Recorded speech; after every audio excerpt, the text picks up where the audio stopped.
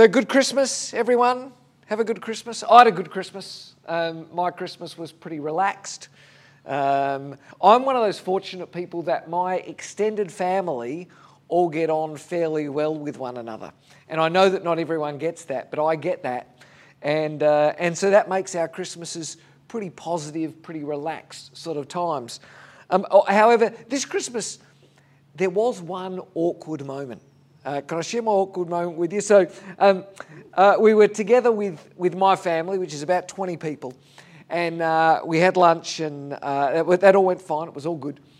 And we got to that part of the day where we sit around and start sharing gifts, and the way that works for our family is everyone sits at a circle, big circle, and each family sort of then just, kind of wander around and hand out gifts. And in our family, we do that thing where only one person opens a gift at a time. I don't know how your family works, but we don't do this sort of all-in thing. We hand out gifts, and everyone watches one person open a gift. And so this is all going swimmingly. It's all fine. And my sister gives my wife a gift, big brown paper bag. And I'm sitting almost right opposite the circle from Ros, my wife, and my sister's only a few seats from her, and she passes this big bag along. Now, I can't tell you why, but for some reason in my mind, I thought that she said, or I picked it up, whatever, I thought that this was a shared gift for my wife and I, which is not uncommon amongst our family, particularly amongst the adults. The kids often get their own, but it's quite common for the adults for one couple to give another couple a gift. And so I get up out of my seat, I walk across the circle, and I stand right next to Ros, right next to her chair, as she starts to open the bag. Until my sister says, it's all quiet, everyone's just watching this, until my sister says, Matt, this gift isn't for you. It's just for Ros. And so there's this horrible sort of awkward moment where everyone looks at me, just standing right next to my wife in the middle of this circle. And I sort of do this walk of shame quietly back across the circle and sit down in my seat. I'm sort of joking. It wasn't really that awkward. It was a little bit of fun and it passed quite quickly. But, in a moment of seriousness, it did remind me of how bad it can feel when you're not included. Now, this was a fun one, and it wasn't serious, and we got all over it quick, but it did remind me of just how terrible it can be when you step into a situation and have someone say, you're not welcome here. You're not invited here. This isn't for you. And I bet everyone here knows what I'm talking about. Maybe you've been in a situation, where everyone's got a gift and you haven't. Maybe you've been left out of a group chat. You discover that all your friends, there's a message going around, a message thread going around about something, and you're not included. Maybe you've been left off a sports team. You've been left out of an invitation to a party. Maybe there's an important meeting at work or a social function or something, and you realise that you're not invited. All of a sudden, all the chairs in the office are blank because everyone's gone to a meeting and you're left there. We all have had that experience. We all know that sort of experience. And sometimes they are just short-term things that you shrug off and you say, it's no big deal. I'll go out with my other friends. I don't need to go out with these friends tonight. But it is also true that for some of us, and maybe in some senses for most of us, some of our deepest hurts come from those moments in life where we are excluded.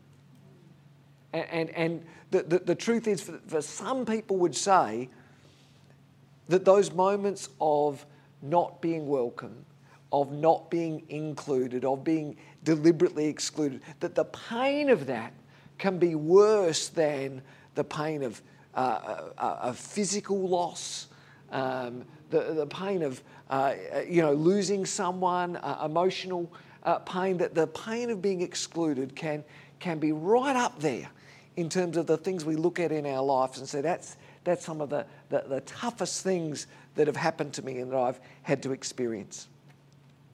We're beginning a new series that we're calling Jesus all grown up. We celebrated Christmas last week, and like most people, we spent time looking at the baby Jesus in a manger. And so this series is about asking, what happens after Christmas? What happened after that first Christmas? What kind of man did the baby in the manger grow up to be? That's what this series is all about. We're going to explore the man Jesus. We're going to explore the kind of man that he became, the things that shaped him, the things that he said, the things that he did. And I guess behind this series is a question asking, what is it about Jesus? What is it about the way that baby grew up that makes us still be talking about him thousands and thousands of years later? What are some of the big ideas, if you like, in his life? I mean, we've got, in our Bibles, we've got Matthew, Mark, Luke and John, 4 guys who wrote 4 biographies, if you like, of the life of Jesus. 4 people who sat down and wrote about Jesus. And between them, there are so many stories, so many ideas, so many words. But what are the important ones? What are the key ones? What are sort of the big ideas that shaped Jesus? What are the key themes about his life that really made Jesus Jesus? Do you know what I'm saying? I mean, and just like us, there are lots of things about me. There are all sorts of things that I've said. But if you ask my family and people who are close to me, they'd say there are certain key things about Matt that really make Matt Matt. What are those things about Jesus? I just want to say a disclaimer.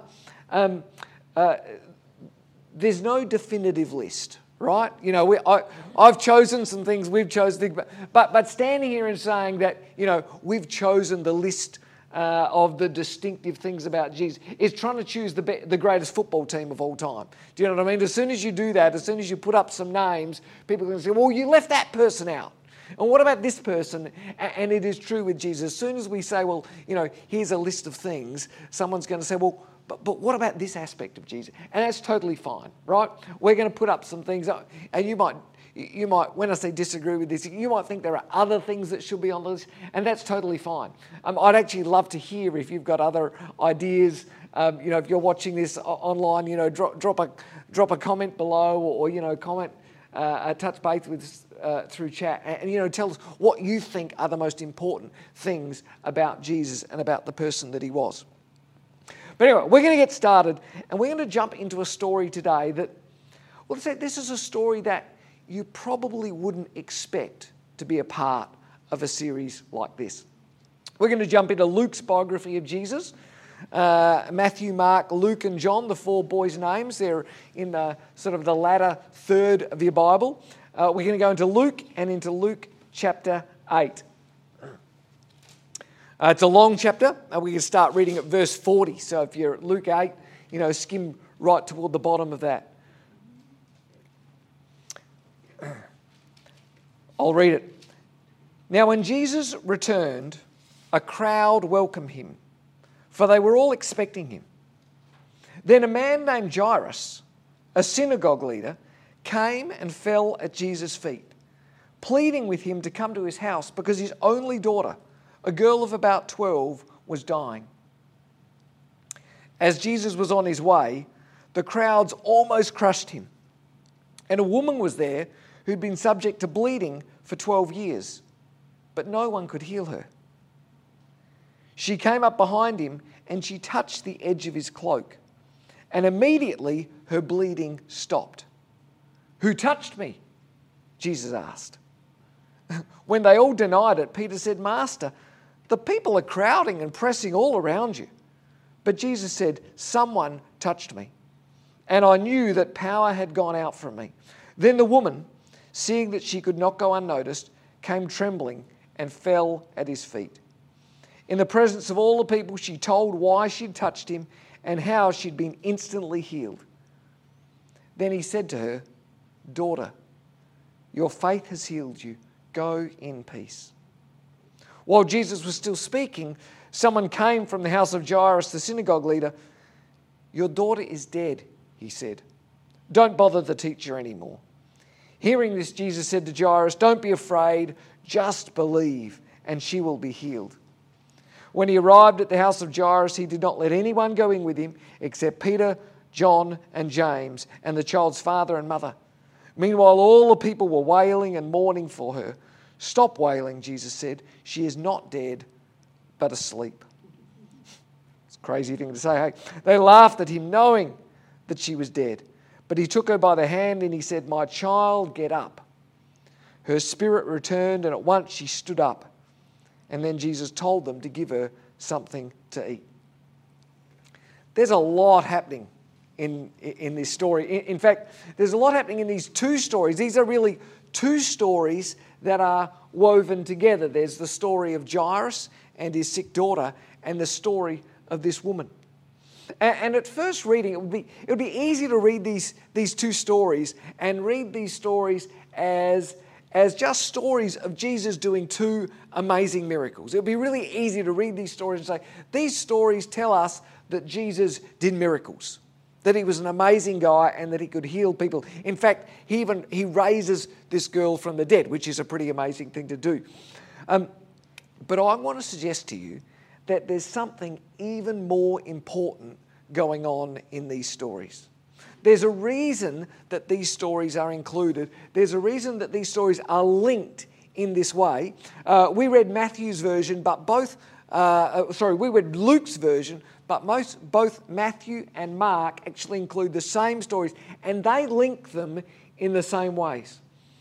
Remember that Jesus did way more things, way more miracles, way more teaching, way more everything than is included in Matthew and Mark and Luke and John. So the stories that they include for particular reasons, right? They want us. They include these stories because these stories tell us something important about who Jesus was and why he came. So let's go back and dig into these stories, because both stories begin the same way. They both begin with someone making a desperate plea for help. Jairus comes, it says, he came and he fell at Jesus' feet, pleading with him to come to his house. That's verse 41. Verse 43, the woman had been subject to bleeding for 12 years, but no one could heal her. In some versions, I don't know what version of the Bible you're reading, but in some versions it says that she spent all that she had on doctors. She has tried everything.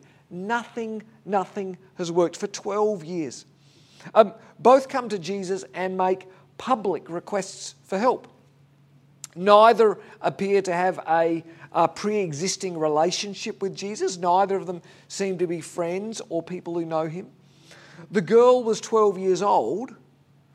Jairus' daughter, the girl was 12 years old. The woman with bleeding had been suffering bleeding for 12 years.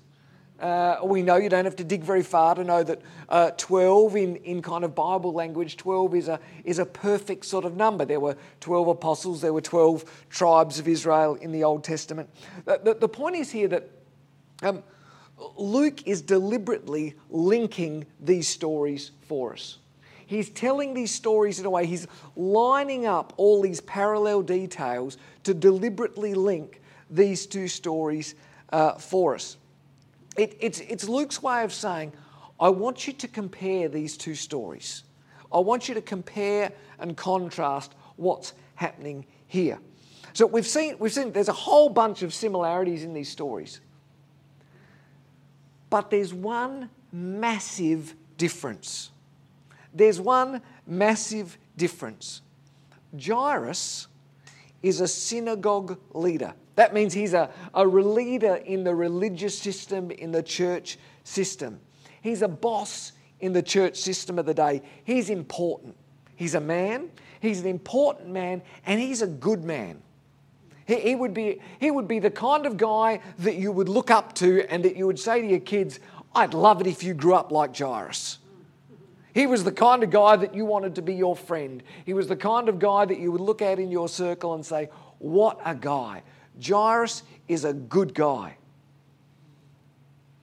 And then we've got this woman who's suffered uncontrolled menstrual bleeding for 12 years. Sorry for the gory details, but if you didn't pick that up, that's what's going on here. Uncontrolled menstrual bleeding for 12 years. Now, remember, this is a culture in which a woman shouldn't come to Jesus on her own at all. And this whole menstrual bleeding thing made the situation a whole lot worse for her. In fact, believe it or not, this sounds crazy to say now in our culture, she's committing a crime by coming to Jesus. Don't turn in your Bibles, but write this down in your notes. Write down Leviticus chapter 15, verse 25. Leviticus is a book way back in the very beginning of the Bible, where Moses, the leader of God's people at the time, lays out all of the laws for God's people. And I want to read you one of those laws.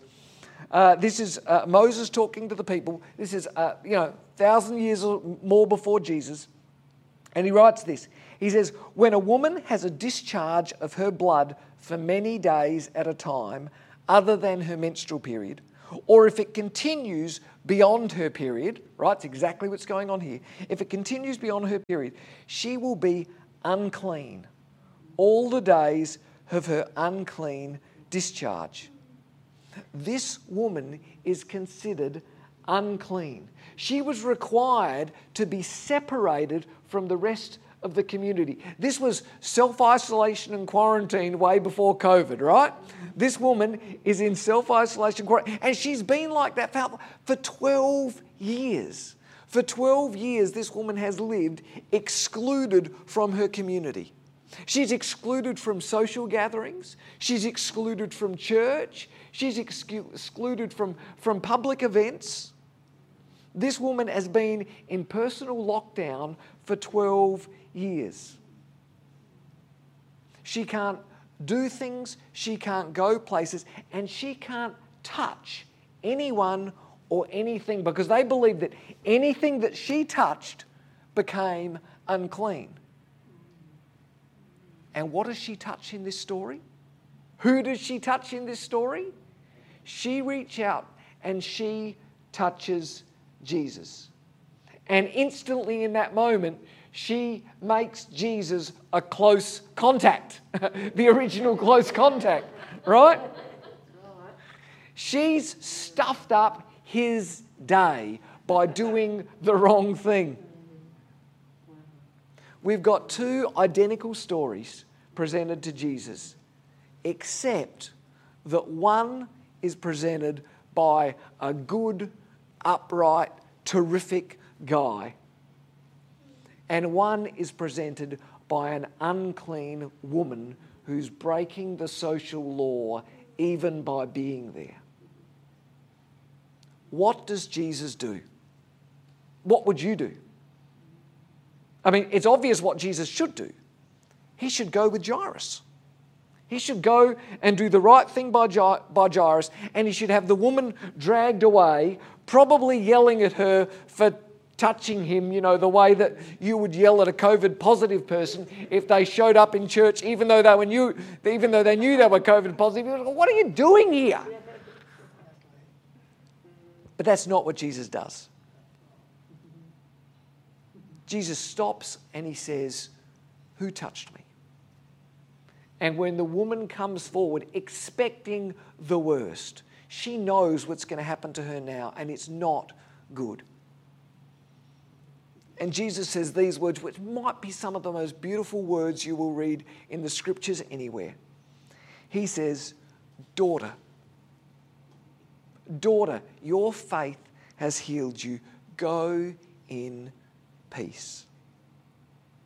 He calls her daughter. A bit of Bible nerd trivia. This is the only time in all of Scripture that Jesus uses that word. This is the only time that Jesus looks at a woman and uses that word, daughter. Do you see what Luke's trying to tell us here? It's the daughter of the religious person, of the good, upright, that's the person that Jesus should be calling daughter, right?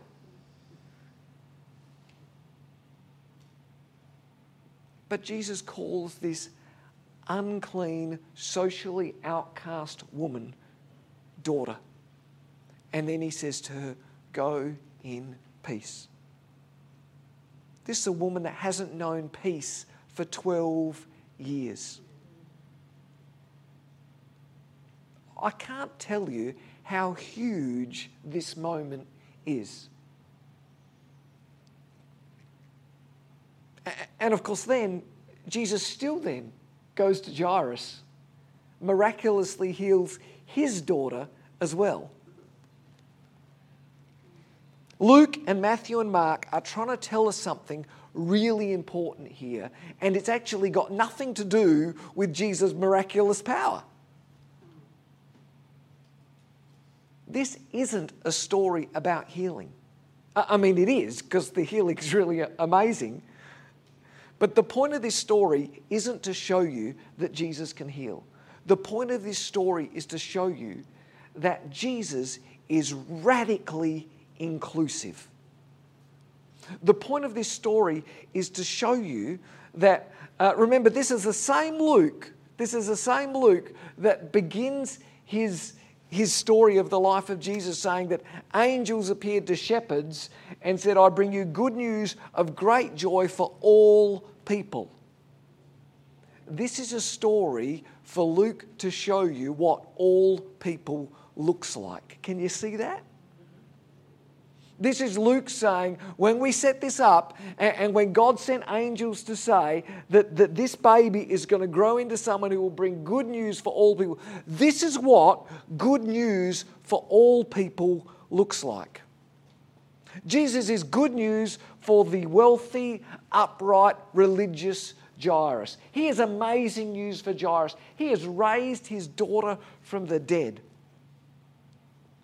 But Jesus is equally good news for an unclean woman who's been in social isolation for 12 years, excluded from society in almost every way you could imagine. The baby in the manger grew up to make new rules about who's in and who's out, about who's cool and who's not, about who's good and who's not. That's what this story is about. And I want to, it's not just this story. Jesus does this repeatedly all over the place. I mean, there's a moment in Mark chapter 1 where Jesus heals a leper. Lepers were another group of people he couldn't touch. How does Jesus heal a leper in Mark 1? He touches the guy. Now, there's other stories of healing where Jesus speaks a word or where he heals someone from a distance. Why does he touch the leper? He wants to make a statement that I'm here for this guy, that I'm with this guy. In Matthew chapter 8, we talked about this a few weeks ago in our last series, Jesus heals the servant of a Roman centurion. A Roman centurion. This was the invading army. We said when we talked about it then a few weeks ago, we said, for Jesus to heal a Roman centurion, the only thing I can think of, it's like saying to a French person in World War II that you're going to go and heal one, part of the occupying German Nazi army. The Jews wanted to kill the Romans, and Jesus says, I'm going to heal them. When Jesus recruited his inner circle of 12, when he gathered people and said, these are the guys that I'm going to sort of build my church on, one of the first people that he grabs is a tax collector. Now, we don't really get this, but a tax collector, this is not like someone who works from the ATO. When you said tax collector in Jesus' time, it's like we might say a drug dealer or a pimp. These were the scum of the earth. These were the people doing the worst jobs, the jobs that made them just horrible humans. And Jesus says, I want that guy in my group. And right along with him, he chooses a bunch of fishermen, like just, uneducated blue-collar workers, just, not the kind of people that you should want around you if you're going to, build something important and significant. Jesus meets with other tax collectors. Matthew's not the only one. There's stories of him being with other tax collectors, actually going to their house and having food with them. John tells us a story where Jesus sits down and has a conversation with a Samaritan woman. Now, Samaria, that means nothing to us, but back in that time, Jews and Samaritans were like enemies. You know, if you're a Jewish person, you'd never talk to a Samaritan person. And not a woman, not a Samaritan woman. You know, on more than one occasion, the Bible tells us that Jesus got into a boat and he went over to the other side of the lake. Now, when you read that like, oh, it's just telling us where Jesus went. No. You need to understand that on this side of the lake, the Jewish nation lived. On the other side of the lake, the ungodly, non-Jewish nation lived. And Jesus goes over there and even does healings over there. Jesus hung out with prostitutes and tax collectors. He touched people who were unclean to touch. He ate with people who were socially outcast that you should never be with, let alone go to their house and have a meal with them. Jesus came to set new rules about who's in and who's out. And Jesus' rule was this: everybody's in and nobody's out. Jesus taught and he lived a life that said that God is available to everyone. That's the good news for all people that the angels came to say when they saw the baby in the manger. Jesus' inclusivity is a major theme that runs through all four Gospels. And it became a major theme for Jesus' first followers. Paul, an early follower, would write this. Remember, this is a guy who's been influenced by Jesus, who's met Jesus in a spiritual way. And then he would write this letter to a church, and he would say, "There's neither Jew nor Greek, neither slave nor free, nor is there male and female, for you are all one in Christ Jesus." That's Galatians 3:28. If Luke were writing it today, he might write something like, "There's neither black nor white, there's neither rich nor poor, there's neither cool nor uncool, there's neither vaxxed nor unvaxxed, nor is there male nor female, for you are all one in Christ Jesus." Because Paul knew this, that followers of Jesus follow Jesus. Followers of Jesus follow Jesus. Followers of Jesus have always been, and continue to ought to be, radically inclusive in the way they see the world. Followers of Jesus accept everyone.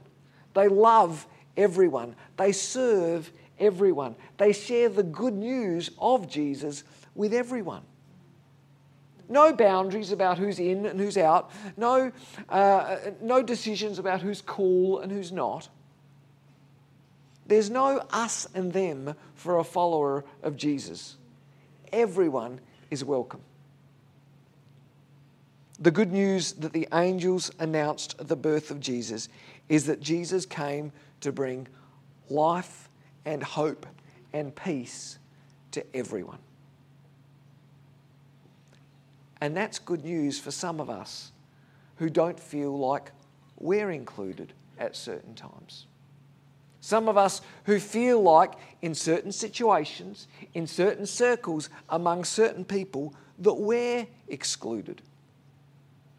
Some of us feel like I did on Christmas Day, like, you know, even in church, like we might walk across the room and we might look at the gift of Jesus only to be told this gift isn't for you. I've got good news for you. The gift of Jesus is for you.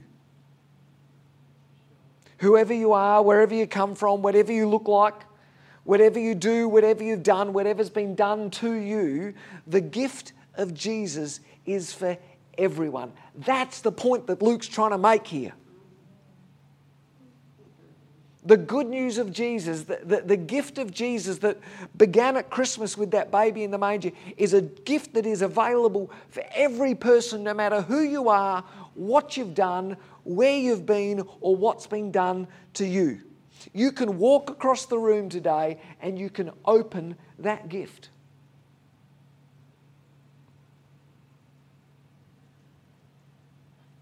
If you don't know what it is to live with the forgiveness and the peace and the love and the joy and the hope that Jesus brings, you can have that today. It is available to you today.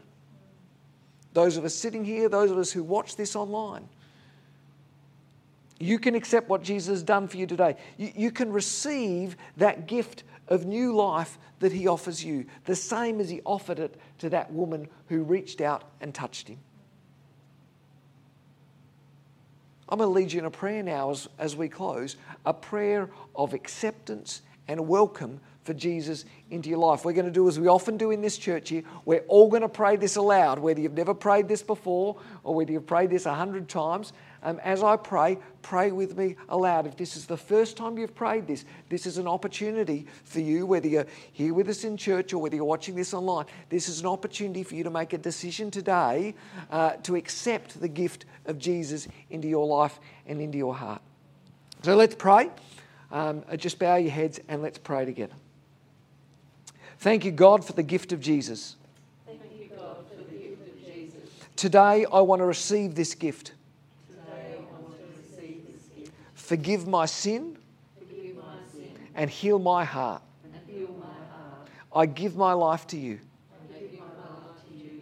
Take my life Take my life and make me new. and make me new. Amen. Amen. Amen.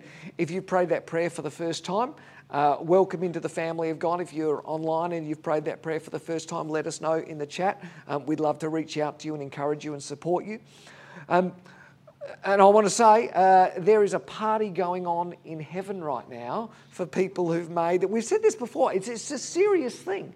There is a party going on in heaven right now. Every time someone makes that decision, God, the angels in heaven are partying as one lost child has come back and be welcomed back into the family of God. But I also want to say this. If you prayed that prayer today, like maybe for the 101st time, and you're like, yeah, you know, I know this. I've been doing the Jesus thing for a long time. I pray today that you might be reminded that Jesus sees you, that he loves you, that he welcomes you, because that's the kind of man that the baby Jesus grew up to be.